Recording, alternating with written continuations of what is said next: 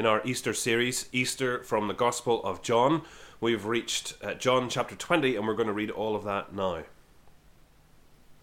So John chapter 20, reading from verse 1. Early on the first day of the week, while it was still dark, Mary Magdalene went to the tomb and saw that the stone had been removed from the entrance. So she came running to Simon Peter and the other disciple, the one Jesus loved, and said, "They have taken the Lord out of the tomb, and we don't know where they have put him." So Peter and the other disciple started for the tomb. Both were running, but the other disciple outran Peter and reached the tomb first. He bent over and looked in at the strips of linen lying there, but did not go in. Then Simon Peter, who was behind him, arrived and went into the tomb. He saw the strips of linen lying there, as well as the burial cloth that had been around Jesus' head. The cloth was folded up by itself, separate from the linen. Finally, the other disciple, who had reached the tomb first, also went inside. He saw and believed. They still did not understand from Scripture that Jesus had to rise from the dead. Then the disciples went back to their homes, but Mary stood outside the tomb crying. As she wept, she bent over to look into the tomb and saw two angels in white seated where Jesus' body had been, one at the head and the other at the foot. They asked her, "Woman, why are you crying?" "They've taken my Lord away," she said, "and I don't know where they've put him." At this, she turned round and saw Jesus standing there, but she did not realize that it was Jesus. "Woman," he said, "why are you crying? Who is it you are looking for?" Thinking he was the gardener, she said, "Sir, if you have carried him away, tell me where you have put him, and I will get him." Jesus said to her, "Mary." She turned towards him and cried out in Aramaic, "Rabboni," which means teacher. Jesus said, "Do not hold on to me, for I have not yet returned to the Father. Go instead to my brothers and tell them, I am returning to my Father and your Father, to my God and your God." Mary Magdalene went to the disciples with the news, "I've seen the Lord." And she told them that he had said these things to her.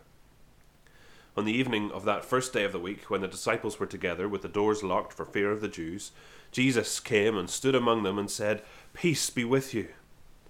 After he said this, he showed them his hands and side. The disciples were overjoyed when they saw the Lord. Again Jesus said, "Peace be with you. As the Father has sent me, I am sending you."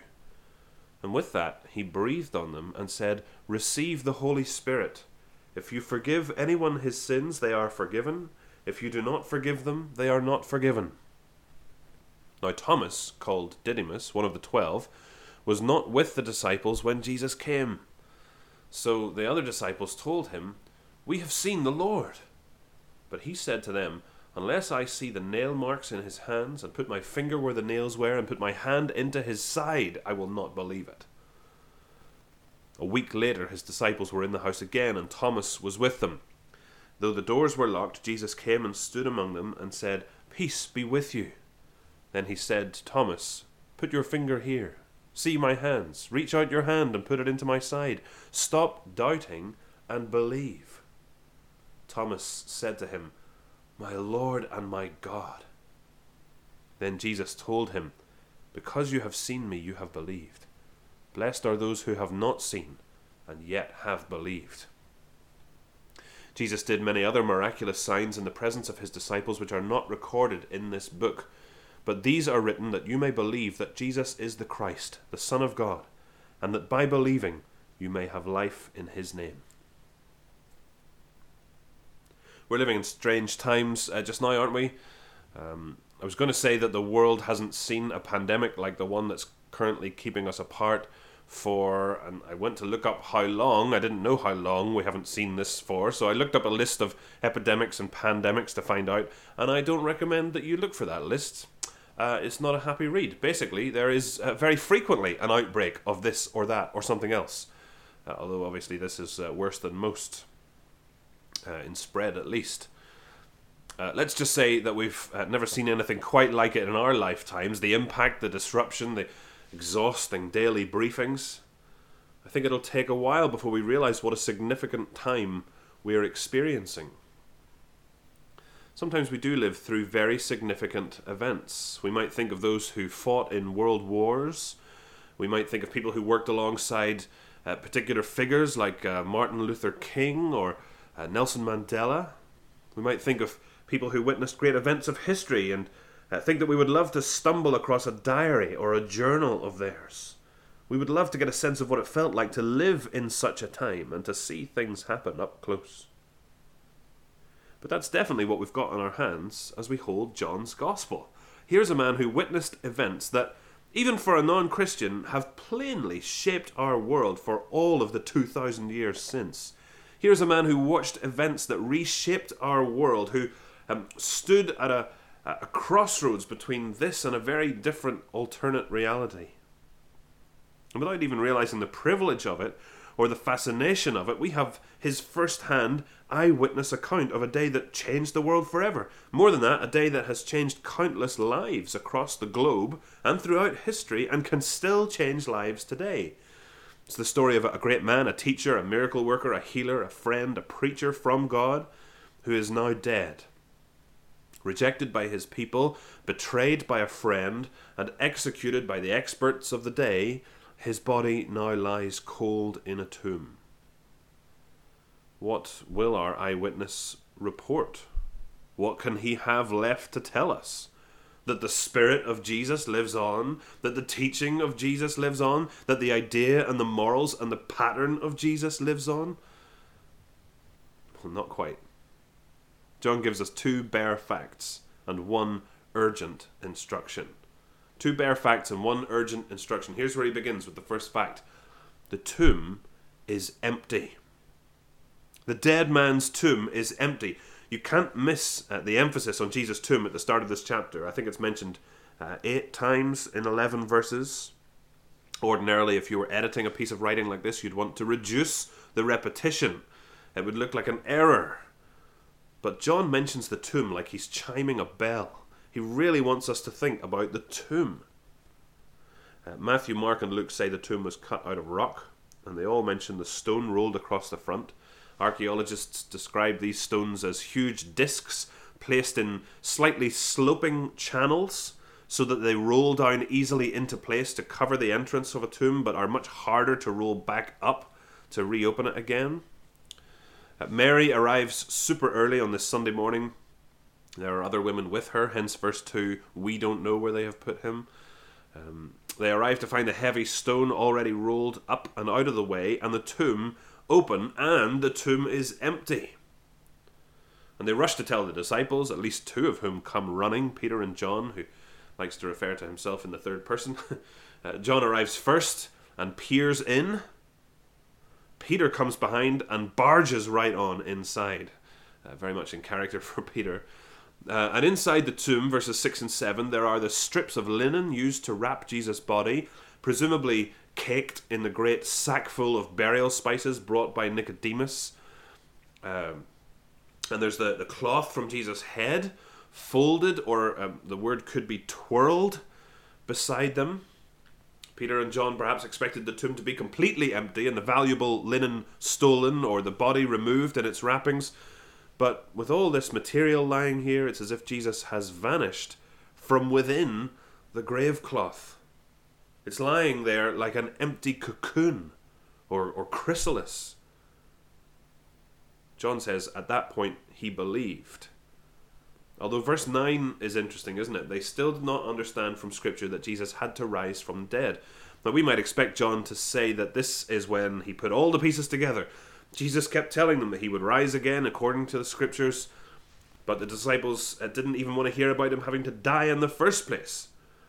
The Scripture just kind of drips with promises that God's true King will reign forever, that God will not leave him in the grave or let his Holy One see decay, Psalm 16. John admits that even now, on Easter morning, none of them have really figured it out. They haven't put the pieces together, and they weren't expecting this at all. It's an honest confession, and one that puts a nail in the coffin of the idea that the disciples made the whole thing up. The tomb is empty. The heavy stone has been rolled away, Jesus' body is missing, but the grave clothes are still there, still in place. The only people with any motivation to hide the body and pretend that Jesus has risen are standing here slack-jawed trying to figure it out, admitting that they still haven't put two and two together. But when they do later on, they'll go to their deaths rather than change their story. The tomb is empty, and the man who raised his friend Lazarus from the dead, who claimed himself to be the resurrection and the life, and who repeatedly promised to rise from his own death on the third day, has disappeared from his own tomb, right on schedule. The tomb is empty. That's our first bare fact. Here comes the second. The tomb is empty because, secondly, Jesus is risen. Jesus is risen. Mary, having told the disciples about her early morning discovery, seems to return to the tomb with them or behind them. And when Peter and John leave, she's left there alone, confused, upset. What a strain those days must have been for all those who loved Jesus as Mary did. She doesn't know what to do. But when she meets these two angels, they ask her why she's crying. Not really an appropriate question to ask in a cemetery, is it? Why the tears? Well, what else would you do in a graveyard? Jesus himself wept at the tomb of his friend Lazarus in John 11 that we looked at, 2 weeks ago? But there's no need to cry at the tomb of Jesus. No need to go and lay flowers. She half turns, verse 14, noticing someone nearby, but doesn't seem to fully look until verse 16. And Jesus said to her, "Mary." She turns towards him and cries out, "Teacher." We might imagine how she probably grabbed hold of him, wrapping her arms around his neck, or taking hold of his hands, or falling on her knees and grabbing him by the ankles, holding tight, determined not to let him get away, not to lose him again. And there's been a lot of ink spilt over what Jesus says next, verse 17. "Do not hold on to me, for I have not yet returned to the Father. But go instead to my brothers and tell them, I am returning to my Father and your Father, to my God and your God." And some of the speculation about that verse isn't really worth repeating, but one option is that going forward into the age of the church, the way that we will know Jesus won't be by touch and sight anymore, but by being united to him by faith and sealed by the Spirit sent to us by Jesus. Now, all of that is theologically correct. That is our experience. And it chimes with verse 29. "Then Jesus told him, 'Because you have seen me, you have believed. Blessed are those who have not seen, and yet have believed.'" But I wonder if it's something as simple as Mary hanging on to him for dear life. And Jesus says, "Mary, don't worry. I will ascend to the Father soon, but that time hasn't come just yet. You don't have to cling on so tight. This won't be the last time you see me. I'm not going yet." I think you could take either of those options, and neither would be far off the mark. Either way, she's got a job to do for him, rather than clinging on to him. Verse 17, "Do not hold on to me. Go instead to my brothers and tell them, I am returning to my Father and your Father, to my God and your God." Mary has a message. Death is defeated. Jesus is risen. The King has returned. His reign is beginning. And not only that, but the doors of God's house are flung open now for all who come with Jesus. My Father and your Father. My God and your God. Jesus is risen. There are a bunch of broken people near Mary who need to hear about what has happened and all that it means. Is that going to be our response as Christians to Easter? Will we cling to him for comfort? Or will we get out there and tell others? Will you have an opportunity this week? Will you make an opportunity this week? Over the garden fence, or from opposite footpaths, or over the phone, a chance to spread the news of Easter. What would you say? Why don't you set a 1-minute timer for yourself and practice out loud later today? What is the news of Easter? Why is it so good? Mary goes and tells, verse 18. And then later that day, Jesus appears again, finding his followers on lockdown, self-isolating from a potential priestly purge. And he shows them his scars, the marks of his wounds from nail and spear. And just think how unique that is. What other God in this world of sickness and death can be recognized by his own scars? Jesus really is the one this world needs amidst pandemics and pain. And we might imagine how much detail John could have gone into here. We're definitely getting the abridged version, aren't we? But Jesus isn't here just to delight and reassure them. He has a mission for them, just as he had for Mary. Verse 21. Again, Jesus said, "Peace be with you. As the Father has sent me, I am sending you." He breathed on them and said, "Receive the Holy Spirit. If you forgive anyone his sins, they are forgiven. If you do not forgive them, they are not forgiven." This is John's version of the Great Commission that appears in other Gospels as well. Not surprising that it's a little bit different. I'm sure Jesus repeated these things to them at different times and in various formats before he left them. But here, just as all through John's Gospel, Jesus has talked about the Father sending the Son, so now the Son sends the church. We are to reach the world with the news that Jesus is the risen, reigning, and returning King. And verse 23, that anyone can come to him and be forgiven for sin and welcomed by him. The business of forgiving sins or withholding forgiveness sounds strange to us. It sounds stern, possibly authoritarian, but really it is simply the result of preaching the gospel, isn't it? That message either brings people to repent as they hear of the forgiveness of God that's bought and paid for and ready for them, or it leaves them unresponsive to that offer of forgiveness, so that they're left still carrying their own sin and in the desperate danger of heading towards paying for it themselves. As we share the light of Christ, some will come into the light, others will retreat further from it. And for this mission, they and we have the Holy Spirit. I think Jesus breathing on the disciples and saying, "Receive the Holy Spirit," is probably a symbolic act at this moment of commissioning. It's a way for them to understand what's going to happen at Pentecost when the Spirit comes. Where does the Spirit come from? He comes from Jesus.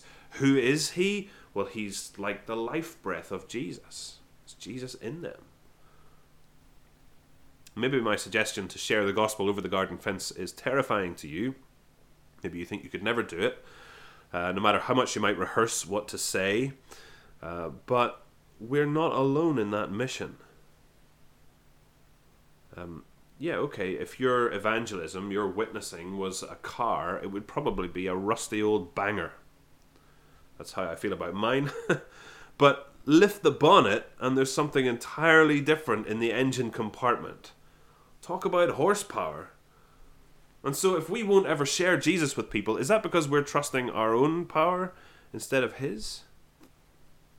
Or because we're so discouraged by those who reject Jesus that we're not willing to search for those who will accept him, even though we're told here what to expect? It looks to me like we have an order to obey here, not to mention the privilege of sharing. As the Father has sent me, I am sending you. Jesus is risen. The world is literally crying out for some good news this Easter.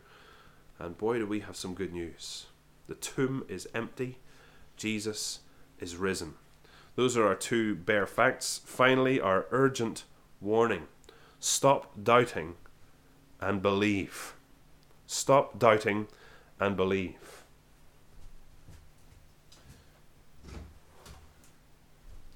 Footballer George Best was a spectator at the 1999 European Cup final, where Bayern Munich led Manchester United 1-0 from the 6th minute of the game all the way to the 90th minute. So basically all of it.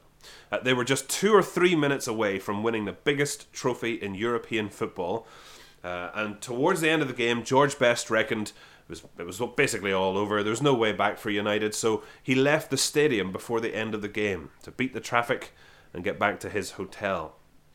And he was sitting in a taxi when Manchester United scored 2 stoppage time goals to turn the match on its head and win the trophy. Poor George stepped out at the wrong moment, and he missed the most important piece of the action. Well, step forward Thomas. He's one of Jesus' 12 core disciples. He's been with Jesus all the way, but on Easter Sunday evening, he had popped out for a bit and missed the most important piece of the action. Maybe the disciples were low on tea bags. Maybe he just needed a breath of fresh air. Seems pretty likely that the disciples were buzzing with the news of the empty tomb and Mary's encounter with Jesus. I don't know how Thomas would have reacted to that. He is a bit of a dour chap. He's the one who muttered in John 11 about the prospect of going near to Jerusalem and the danger that would be to Jesus. He muttered, yeah, sure, we'll all go. We'll all go there together along with Jesus, and we can all die with him, he said. We can all die with him. Thomas was a bit of a pessimist, a bit of a skeptic, and I really like him. So verse 25, when he gets back with a packet of Tetleys, the other disciples told him, "We've seen the Lord." But he said to them, "Unless I see the nail marks in his hands, put my finger where the nails were, and put my hand into his side, I will not believe it." That is my bar. Mistaken identity, hallucination, a ghost. Anything is easier to believe than what you lot are saying. I need to see the marks that only Jesus could have, and I need to touch him before I accept that he's really risen. Now it's a full week later, a full week on lockdown with these loonies. When, verse 26, Jesus came and stood among them and said, "Peace be with you." And then he said to Thomas, "Put your finger here, see my hands. Reach out your hand and put it into my side. Stop doubting and believe." Thomas said to him, "My Lord and my God." And this is not just an ancient OMG. Jesus has risen. Everything he said about himself, everything in the Old Testament that he applied to himself, it is all true. He's risen to prove that he is the Son of God, God's King, God's Savior, God himself in the flesh. You know what Thomas says here is pure blasphemy. It is totally out of line for a Jew to say that a man is God, or that God is a man. So there is no way that Thomas says this unless it's true. And Thomas doesn't just say, "You are Lord and God." He says, "My Lord and my God, mine." Thomas has been at Jesus' side for years. He has seen and heard everything. But this is the point when Thomas truly believes. And this is what it means to believe in the resurrection. It means bowing your knee to the resurrected Jesus, my Lord and my God. Even Satan knows that Jesus has risen from the dead, the kind of bare facts of it all. But to believe that Jesus is the risen Son of God means admitting that he's God, submitting to him, worshipping him, giving control of your whole life over to him because of who he is and what he's done. Bowing to the resurrected Jesus as your God. But how are we supposed to do that when we don't see him? When we can't see him? Well, the fact is that we have enough. So says Jesus. Look at verse 29. Then Jesus told Thomas, "Because you have seen me, you have believed. Blessed are those who have not seen and yet have believed." And Jesus did many other miraculous signs in the presence of his disciples, which are not recorded in this book, says John. But these are written that you may believe that Jesus is the Christ, the Son of God, and that by believing you may have life in his name. We really do have enough to go on. Perhaps like Thomas, who spent all that time with Jesus, you too have spent a lot of time with Jesus' people. A lot of time in and around a church, listening, thinking, never quite committing. The tomb is empty. Jesus is risen. Stop doubting and believe. Now, for some, maybe you need to put in some work if you're going to stop doubting and believe. You might need to read up on the case for the resurrection. You don't get a deep dive into the reasons for faith from a half-hour sermon or two, but there's plenty out there to read or listen to. Maybe I could help you find something. For others, you've heard it, you've read it, you know the basics. You just need to believe. You need to commit. You need to taste and see that the Lord is good, as the psalmist says. You need to stop paddling around in the shallows and come swimming. You need to stop lurking in the twilight and step into the light. Confess your sin to God. Ask for his mercy and forgiveness through Jesus. Thank him for all he's done at that first Easter and for bringing you to this point. Ask him to bring you into his light, to give you new life and a new heart and a new purpose and a new community and a new future. Say like Thomas, my Lord and my God. Stop doubting and believe. We're living in strange times, difficult times, and maybe we don't appreciate just how significant these times are. But John and others witnessed the pivotal event of all history, a life-changing event for countless billions, an event of absolute relevance to anyone who has lived apart from God and who will one day die and face Him, and that is all of us, every human being in the world, ever. Jesus died to absorb God's justice for our sin, and He rose to pioneer new, everlasting life to share with us. The tomb is empty. Jesus is risen. Stop doubting and believe. Let's pray. Father, thank you for your risen Saviour, who cancelled sin and defeated death and shares those victories now with us. Thank you that Jesus did glorify you. What a glorious God we have, who didn't leave us in the darkness that we chose for ourselves, but who pursued us and who absorbed that darkness and dispelled it to bring us into the light. Father, thank you for Jesus' gentle concern for Mary, for his firm challenge to Thomas, for his clear mission to his people, to us, to tell the world of a King who saves us from death and hell, and who saves us for light and life and love. Today, Lord Jesus, we echo Thomas and we say, our Lord and our God.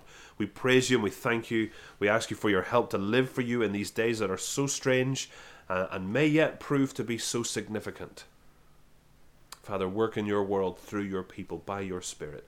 Pour out your mercy and glorify your name through our great Saviour. And we ask in his name, the precious name of Jesus. Amen.